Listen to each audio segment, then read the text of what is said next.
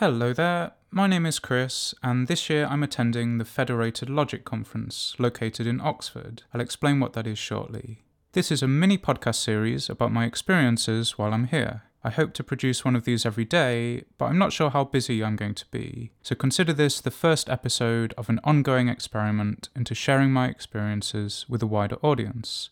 Thanks for joining me.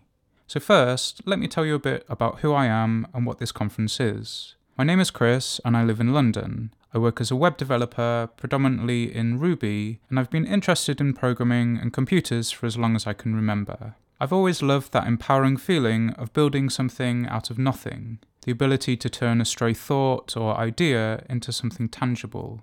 Many of my friends are like this too, and we joke about the discrepancy between our idealized view of what we do with the often mundane realities of working a day-to-day job in this industry. And that's why this year I thought I'd try something different. The Federated Logic Conference is an event that's held every 4 years, and it's very research-focused. It's definitely the most academic-sounding conference I've attended, and frankly, I feel intimidated by the name.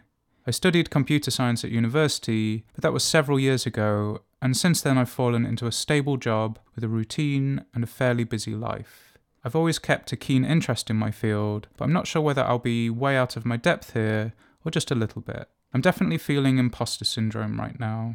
Like most people, I don't really have a strong guiding sense of what my life should be or what I should be doing.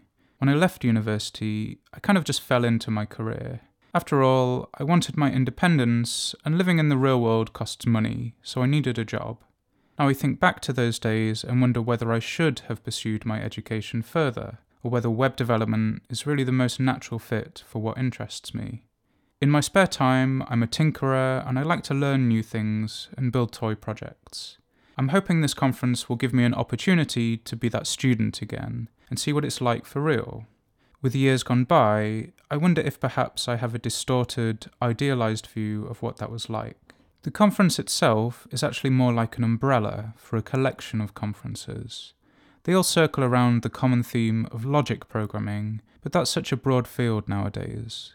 It spans 3 whole weeks, including workshops that run over the weekends. There's a lot going on. From the menu of available events, I'm attending the following: a summer school on the foundations of programming and software systems, 2 workshops titled Pragmatics of SAT and the Logic Mentoring Workshop, and for the grand finale, I'm attending the International Conference on the Theory and Applications of Satisfiability Testing. That's a name and a half. All in all, I'm here for just under 2 weeks, and I expect to be pretty exhausted by the time I'm done. Today I travelled here from London, and I've now settled into my accommodation in the Ruth Deach building at St Anne's College. It's pretty small, and it's your typical student accommodation, but it's comfortable and more than adequate for my stay. I didn't know who Ruth Deach was, so out of curiosity, a quick Google search reveals she's a lawyer, bioethicist, and politician. She's been a member of the House of Lords since 2005. My journey here was relatively smooth, despite the train I'd booked being cancelled when I arrived at Paddington Station. Luckily, there was one a few minutes later, so that didn't set me back long. It's been a beautiful summer's day, and I spent my first hours here exploring the local area and taking a few photos of the famous Oxford colleges. I wandered past the Andrew Wiles building at the Mathematical Institute, which was fun. Andrew Wiles was the mathematician who proved Fermat's last theorem in the mid-90s, after 3 centuries of failed attempts. Right now, my focus is on the summer school starting tomorrow. There are 2 courses, one on computational learning theory and the other on statistical learning theory. Including breaks and lunch, the day starts at 9 and finishes at 5:30. I'm used to this pattern, but I expect it to be quite full on. I'm not really sure what form the courses will take, whether they'll be lecture-based or more interactive. There's one speaker listed on the agenda, but I wonder if there'll be other support staff if there's an interactive element to it.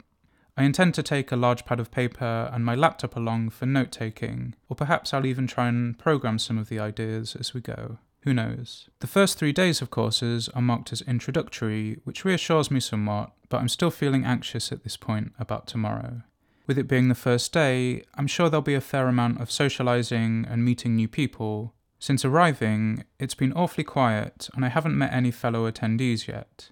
I suspect everyone's tired from travelling and probably would appreciate an evening to themselves before everything kicks off. Anyway, I should probably wrap up now as it's getting late. You can find me on Twitter at Chris Patuzzo, that's Patuzzo, and you should check back again tomorrow for a second episode. Hopefully I'll find the time. Thanks for listening.